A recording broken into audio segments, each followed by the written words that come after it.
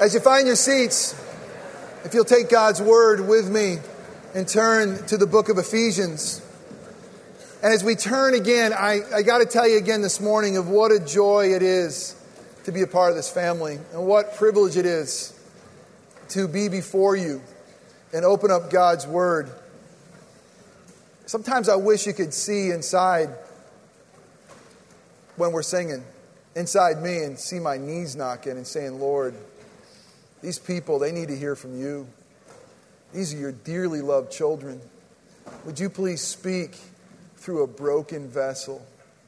What privilege it is. Thanks for journeying with me. Thanks for being family with me. Just thank you for the way you love Jesus. And it's awesome that we can open up His Word together as family and dig in and say, God, what do you have for us? Teach us.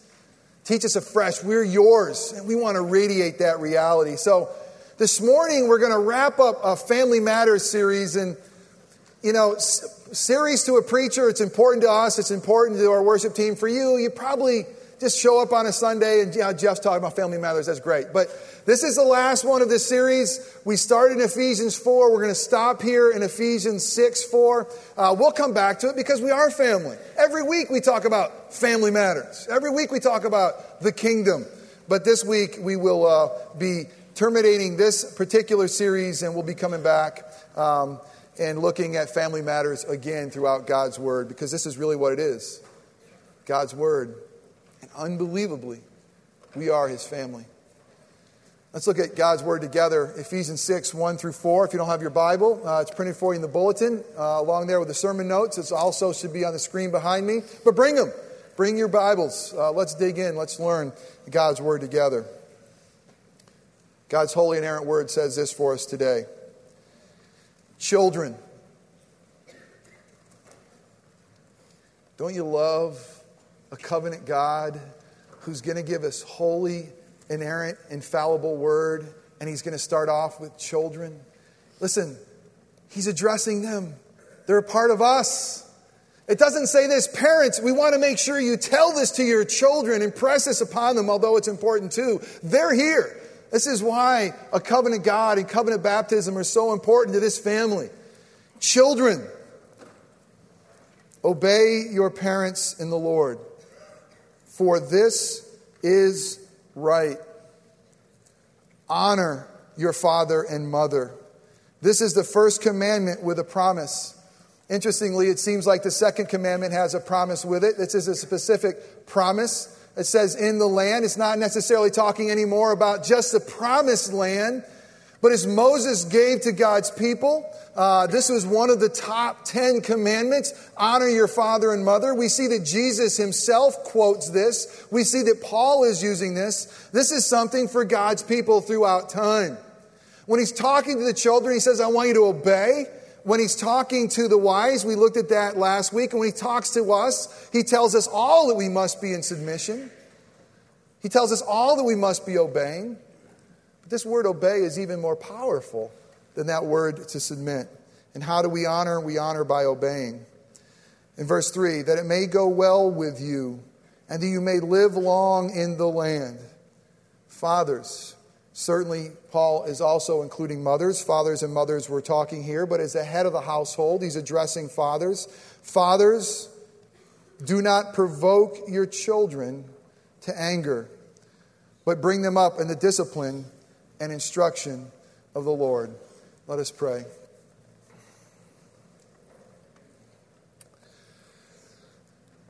Father, I know for sure that as your family gathered in your name, we need to hear from you. Father, we need to be reminded of what your Son has done for us so that we truly can call out, Abba, Father. And Father, we thank you for the love you've lavished on us that we should be called children of God. Jesus, we thank you for the reality of your work, that is what we are. Spirit, we thank you for your ministry that allows us to cry out, Abba, Father. Now, triune God, we need you to come and open up our ears. Spirit, illumine our minds, illumine your words so that we understand what Father has for us to do. what it means to be a dearly loved children and imitating our great God. I know, Father, that you want to tell your story through our lives, through our families. Father, our families simply are there by your design and your mercy and grace to tell your love story, to show the work of your obedient Son, and how we now can be a part of this holy family. God, speak, speak, speak. We are listening. The things that I say that are wrong or that are merely my opinion, may they quickly fall away and be forgotten. But the things that are true and contain the good news of the gospel, would you use those things to make us be kingdom seekers, to be a family that's not dysfunctional, but a family that's a city on a hill for you. We pray all this in Christ's powerful name. Amen. If you were here last week, we looked at marriages, and the way we started with marriages was very, very important.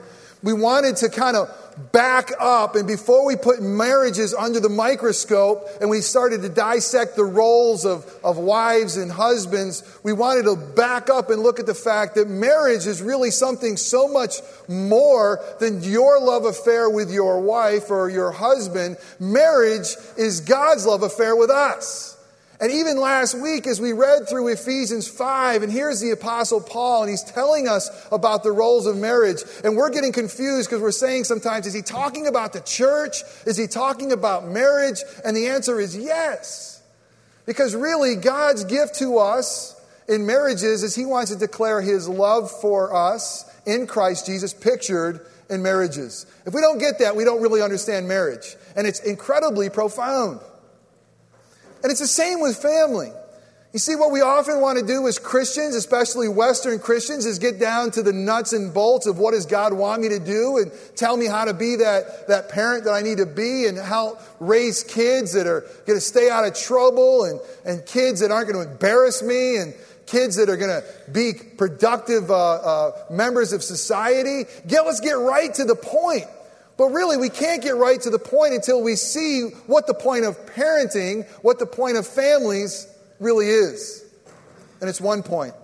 And it's very similar to last week's point, and it's this: that families are designed to model God's love to us in Christ too. Listen, the reason we are family, the reason we sing that song and the reason we do this is because we are family. And here's some really good news. It's much more important than just our family here at Orangewood. I mean, we talk about we are family.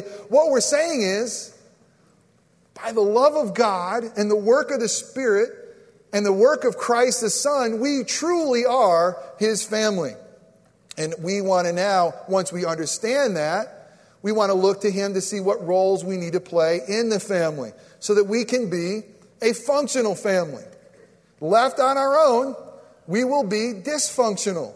That's the way I will naturally run as a sinner, but God is going to tell us this is how we're to do it. Now, there's three things that I have for us today, and I got to tell you, I'm a little bit nervous because I don't want to get lost in any of them. The first one is so important that it's kind of the foundation. It's this: families are designed to model God's love to us in Christ. That's why we're there. So the first thing we're going to do this morning is we're going to look at the fact that it's so important. For some of us, this will be a reminder. For some of us, this might be new. But we're going to ask, how are we a part of God's family? How does this happen? What story does he want to tell through us? So we're going to start there. It's so important. But then we're going to go to honor roll children. Or what does it mean for our children to be in submission? How do they need to act in a way that glorify God? And lastly, but not least, really in a lot of ways I want to start here, it's parenting to empower. Why God has called us and given us a great role of parenting and how we're to use our power. God always gives power to those who are stronger to be a blessing to the weaker, to be really used to glorify him. So that's it. So the first thing is this: families are designed to model God's love for us in Christ. And if you want to follow along in the bulletin, this outline is there. You might want to scribble some notes as we go along.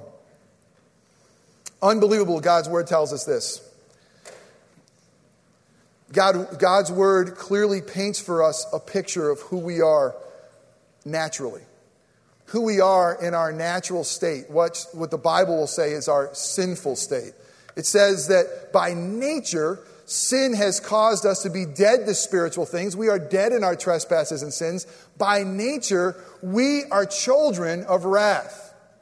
If you look at Ephesians 2, verses 1 through 3, it says specifically that. Even look very closely at verse 3. It's nothing that I want to look at. It doesn't make me feel good, but that's the reality. By nature, on my own, who I am is a depraved man, by nature a holy, perfect God should look at me and does look at me as not a child of his, but a child of wrath. Peter will say it this way, at one time we were not a people. One time we did not belong to God. I mean, it's just because we're made in his image, which is an incredible gift that he's given us, and it does certainly give us worth and dignity, but it doesn't immediately make us part of the family. So what do? How do we get there? Well, John tells us in this, in 1 John 3:1, if you have your Bibles, turn to there. It's one of my most favorite passages, unbelievably. But 1 John 3:1 says this, see what kind of love the Father has given to us. And really, if you're reading this translation, it says giving. It doesn't have nearly enough weight. It says this, see what kind of love the Father has lavished, has poured out upon us, that we should be called the children of God. And so we are. You see, it begins this way. Families, being a part of God's family, all initiates with the Father's love. Remember, dads, our family should all begin initiated with the Father's love. Without the Father's love, we could never be called the children of God. We would be called the children of wrath. At best, we should be called illegitimate, if not much worse. But this family that we are, Scripture tells us, this love, this lavish love, begins before time began. Before he created anything. He has a love for us that he is going to make us family. So the first thing is this, a father's love for us that makes it possible for us to be children. But then it says this in 1 John 3:1, which I really love. It says this, and so we are. And I got to tell you, I'm pretty ridiculously excited about the fact that God would just call me his child. And if he just wanted to give me that name, and he just wanted to use it in a tender term, unbelievable that a sinner like Jeff Jakes, deserving wrath, now can be called child. But really what makes this whole passage sing to me, what gives it wings, what really blows away our minds, he says this, so that is who you are. That is who you are. Now the question that you and I got to ask as intellectual beings is how?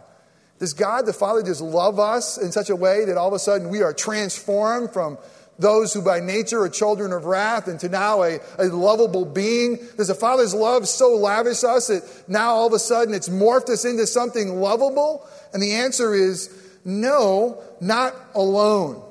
You see, a son's love for us is what secures our sonship or our adoption for us. What we're going to clearly see in this picture of family, that our triune God, Father, Son, and Spirit, each love us with an eternal love. Each are working uniquely to make us part of family. So as sons love for us, it secures sonship and adoption for us. Turn your Bibles to Galatians 4. Galatians 4, verse 4. It's paralleled in Romans 8. But this is an incredible passage of Scripture that tells us how the Son's love has made us his children. Look at Galatians 4:4. But when the fullness of time had come, when time was pregnant, when God's redemptive plan was just perfect, God sent forth his Son, his eternal Son, the Word made flesh, born of a woman. This is a virgin birth, born of a woman, fully man, fully God, born under the law. Why did he do it? Because he would love us so much. Look at verse 9.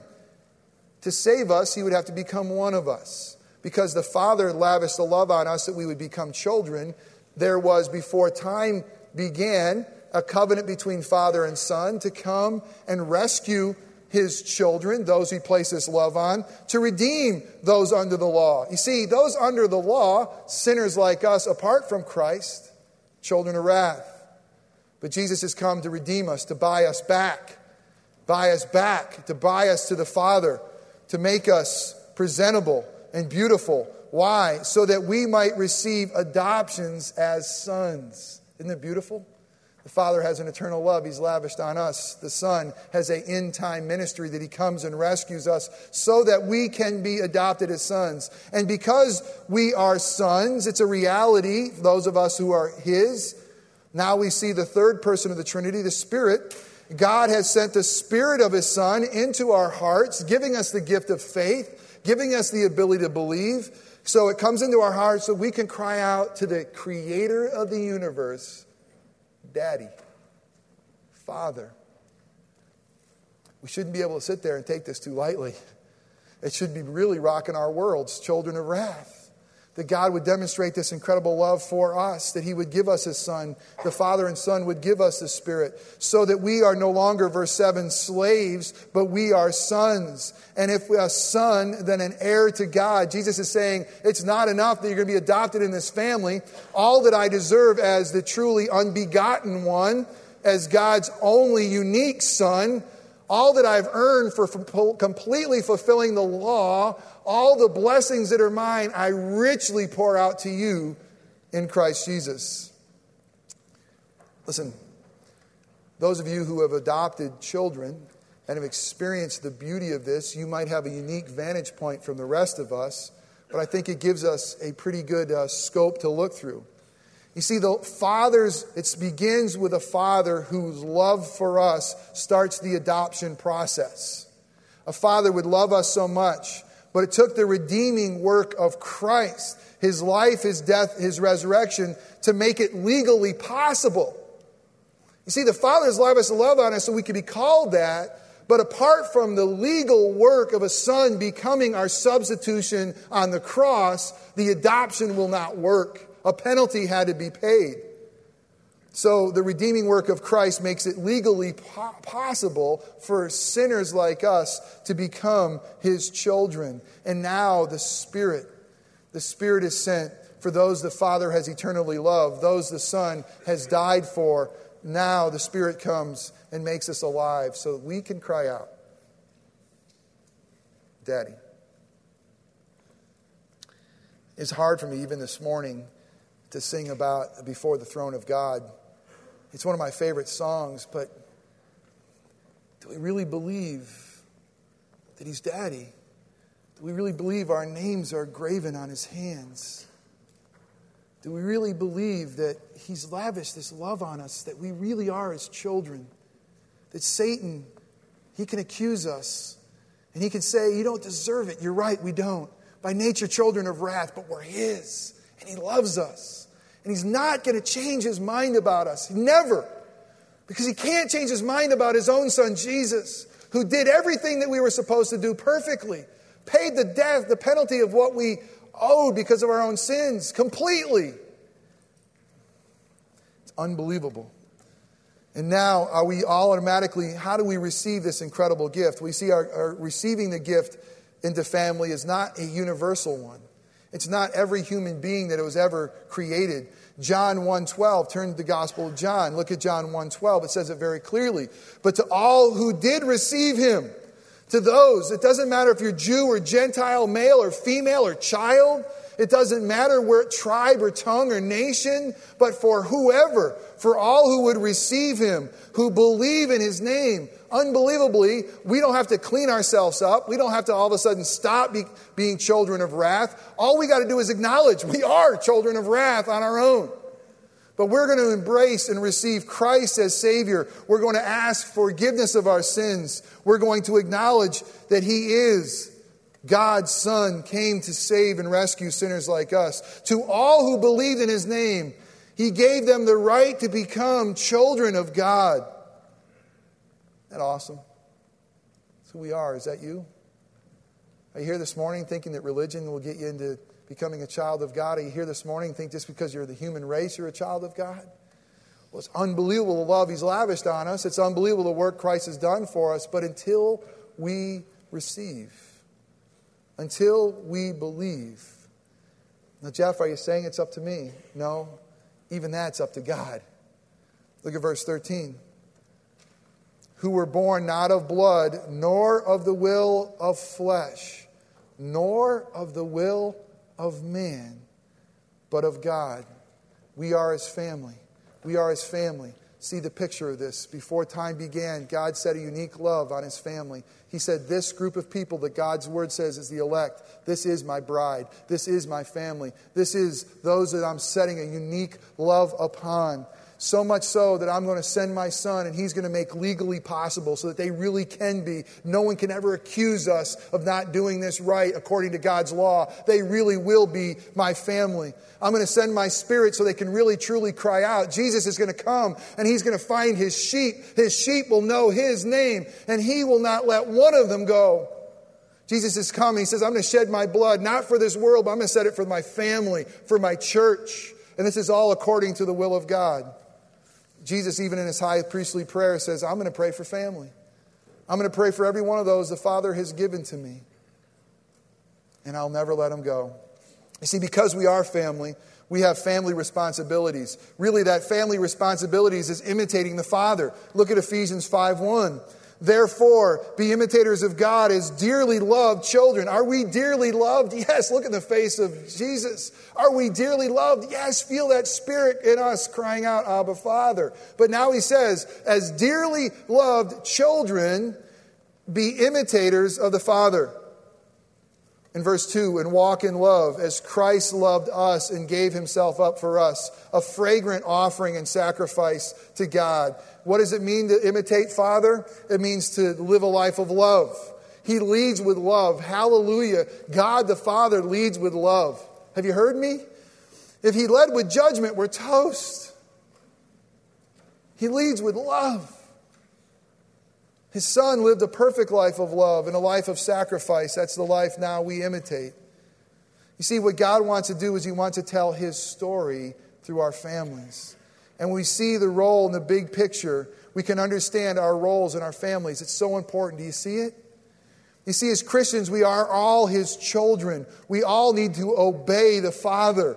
He says this, if you love me, you will obey me. This is honoring to me. We parents, it begins with us. We need to model to our children that we obey Father, that we obey His Word, that we submit to His Word, that we honor Him. Parents, we are to model the Father's love to our own children. It's supposed to be a model. It begins with us. The way He initiates with love, the way He provides for us, the way He protects us, the way He rescues us. Our parenting is to model His reality and love for us. Children, you play a role in this too. You are to model Jesus' willingness, being equal with the Father, His willingness to obey His own Father. You know, Jesus was even willing to obey His earthly parents. So that's the picture we have of family. The second one is this, honor roll children. Again, children, obey your parents in the Lord. In light of the reality we are God's family, our role as children is to bring God honor. Are you here? Young person, your role ultimately is here to glorify God. God has put you in this role to tell His story. And it gets real practical right here. Please listen, children. Please listen, parents, as we think of how we respond to our Heavenly Father. Obey your parents. Honor your father and mother. You see, obedience is evidence. It's proof that you are honoring them. It says this in Colossians 3:20. Paul says this, obey your parents. You ready for this? In everything. In everything. It says it. Look there if you want. Colossians 3:20. Obey your parents in everything. Young people, you cannot be right with God if you're not right with your parents. And ultimately, we can't be right with our parents until we understand this right relationship with God. You see, it says this, obey your parents in the Lord. That's such an important phrase, in the Lord, because we realize the Scripture says, all authority, Romans 13, all authority, including your mom and dad, have been established by God. So young people, you ready for this? If all authority has been established by God and we are to obey them in the Lord, guess what? It doesn't matter what your friend's parents are doing. It just doesn't any longer matter. I mean, you can't use that. You can't say, well, so-and-so is able to do this and so-and-so's parents are able to do that. That's not your concern nor your parents' concern. Can I hear an amen? You see, wow. Woo! We almost got Baptist on us. That was really nice. Believe it or not, young people, if God is God and He is the one who says all authority has been established by Him, your mom and dad are yours by God's design. They'll have to give an account for how they're parenting you. They'll have to give an account for how they are loving you. That's His job, not yours. So we realize in the Lord, it realizes basically saying, God, we realize that you have given us these parents. But I love this as well. It says in the Lord. So what does this also mean? It makes very clear, young people. In the Lord means ultimately you obey Him first. Ultimately, your obedience is to God. And if your parents are asking you to obey that which is clearly sinful, if you're confused about that, come talk to an elder or pastor, or clearly harmful, and it does not include homework, then it is in the Lord. They don't have the right to do anything they want to hoard over power. They're not acting Christ-like. But they are your parents. You obey them in everything unless it's sinful. Unless there's some perversion in it. For this is right. This is right according to who? God. Obey your parents is right. The Scripture repeats over and over and over again, this is what we are to do. Why is this right? Because it tells His story. Sons and daughters, it is right to obey your parents. Here comes another amen. So therefore, we don't have to ask anymore, why? Why? Why? Give me a logical explanation for me to execute your plan. Tell me why it would benefit me to obey you. Have you not heard that? And really we want to throw this one out as a trump card because it is right. Because sometimes we can't explain ourselves. But the truth is, in the Lord, it is always right. Just like Jesus would say, not my will, but your will be done, Father. I've come to do your will. I've come to do the Father's business. I've come to be obedient. And in our obedience, we tell His story. And I love this. It says this, that it may go well with your parents. It doesn't say that. Woohoo! It says that it may go well with you. It certainly will go well with your parents if you're obeying them and honoring them. Amen? But young people, God's Word says, so that it may go well with you. So that you can feel God's pleasure. Your parents' pleasure too. God's best for you is obedience to Him and to your parents. It's His best. I remember I was asked to be best man in the wedding for my absolute best friend in the whole wide world. He was getting married. I was in college. He was getting married right at exam time. He was a missionary. He happened to be in the States. I was in the state of Florida. He was in the state of California. This is the only friend that I would ever have the privilege of being a best man to in the wedding.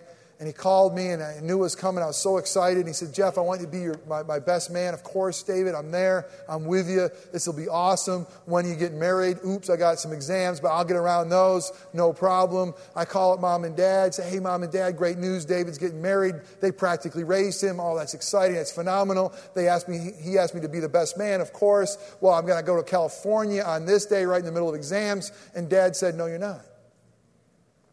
You're going to get done with exams. I hung up the phone and said, yeah, whatever. College student, I'm going to do what I want. I'm going to have my own life. I mean, he's just dead wrong. And to this day, I think he still was dead wrong. Still tell him about it. And wouldn't you know it, God sent a mentor of mine to knock on my door. And I was able to tell them with venom, can you believe my mom and dad, the meanest people on earth? I always was a kid who had to go on first. I was always a kid who couldn't do all these things. They always never let me have that much fun. And now they're telling me I can't go see my best friend and stand up next to him and be his best man. No way. They're 1,200 miles away. I'm going to go. And this low-life friend of mine pulls out God's word and tells me that I'm to honor my father and mother. And he was right.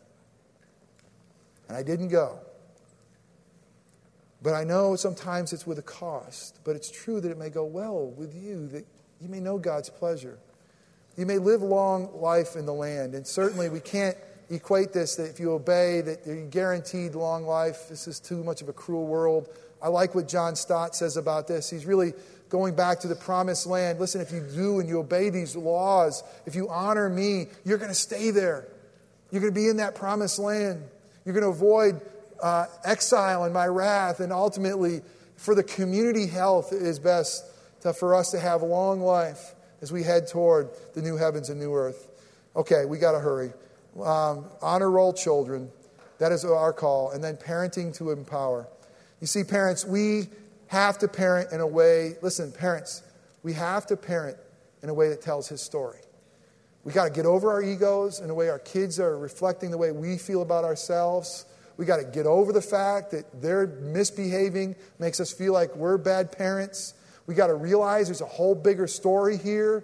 We're raising up the next generation of kingdom warriors. We're telling his story, and ultimately we're modeling his love for our children, his love for them in us. We have been given the incredible power of being parents. But this power, listen, this power is to empower. God has placed your children in your home ultimately, not to be the best soccer player, not to get the highest SATs, not to get in an Ivy League school. Ultimately, he has given you your children so they will be disciples of Christ and lovers of God. Sometimes it feels like in parenting, survival should be our goal. But really, making disciples in Christ is. And I'm going to give you 3 points. Great book. Carl Smith led a wonderful class, Parenting Without Perfection. Katie was in the class. Some of these notes come right from them. One is survival isn't the goal. Making disciples of Christ is. I love this. Focus on influencing their beliefs, whether in trying to control their behavior. Did you hear me? Focus on influencing their beliefs and then controlling their behavior. I love Joseph.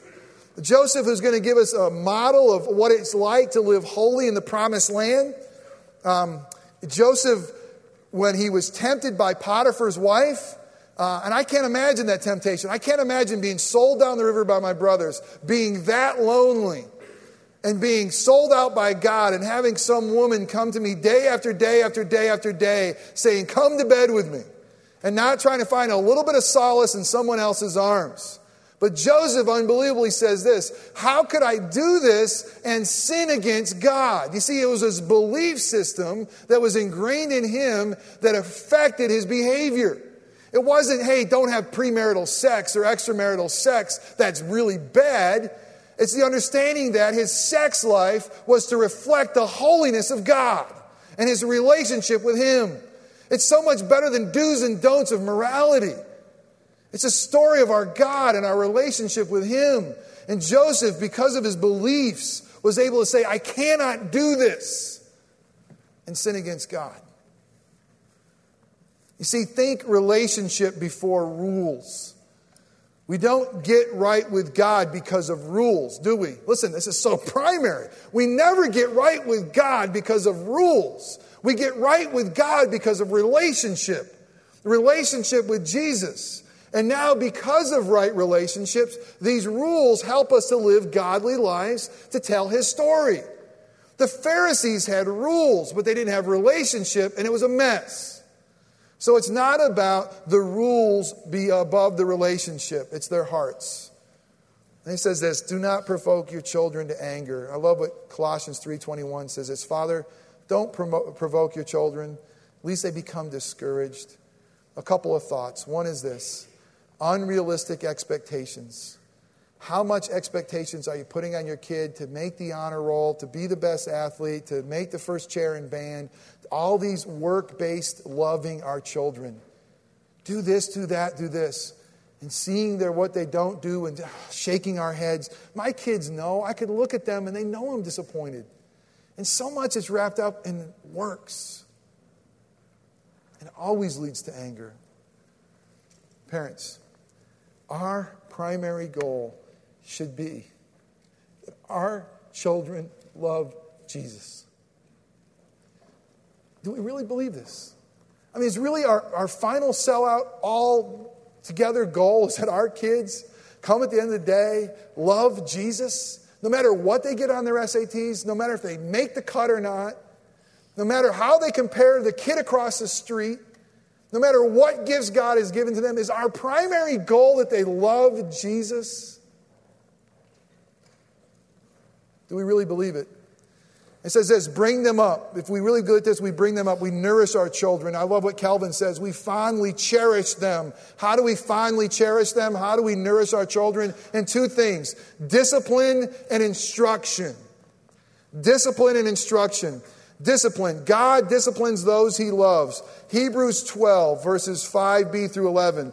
I wanted to read it. I don't have time, but I want you to go back. I want you to look at that. Hebrews 12, 5b through 12 basically says this. Because God loves us as sons, he's going to treat us as sons. And God disciplines all those he loves.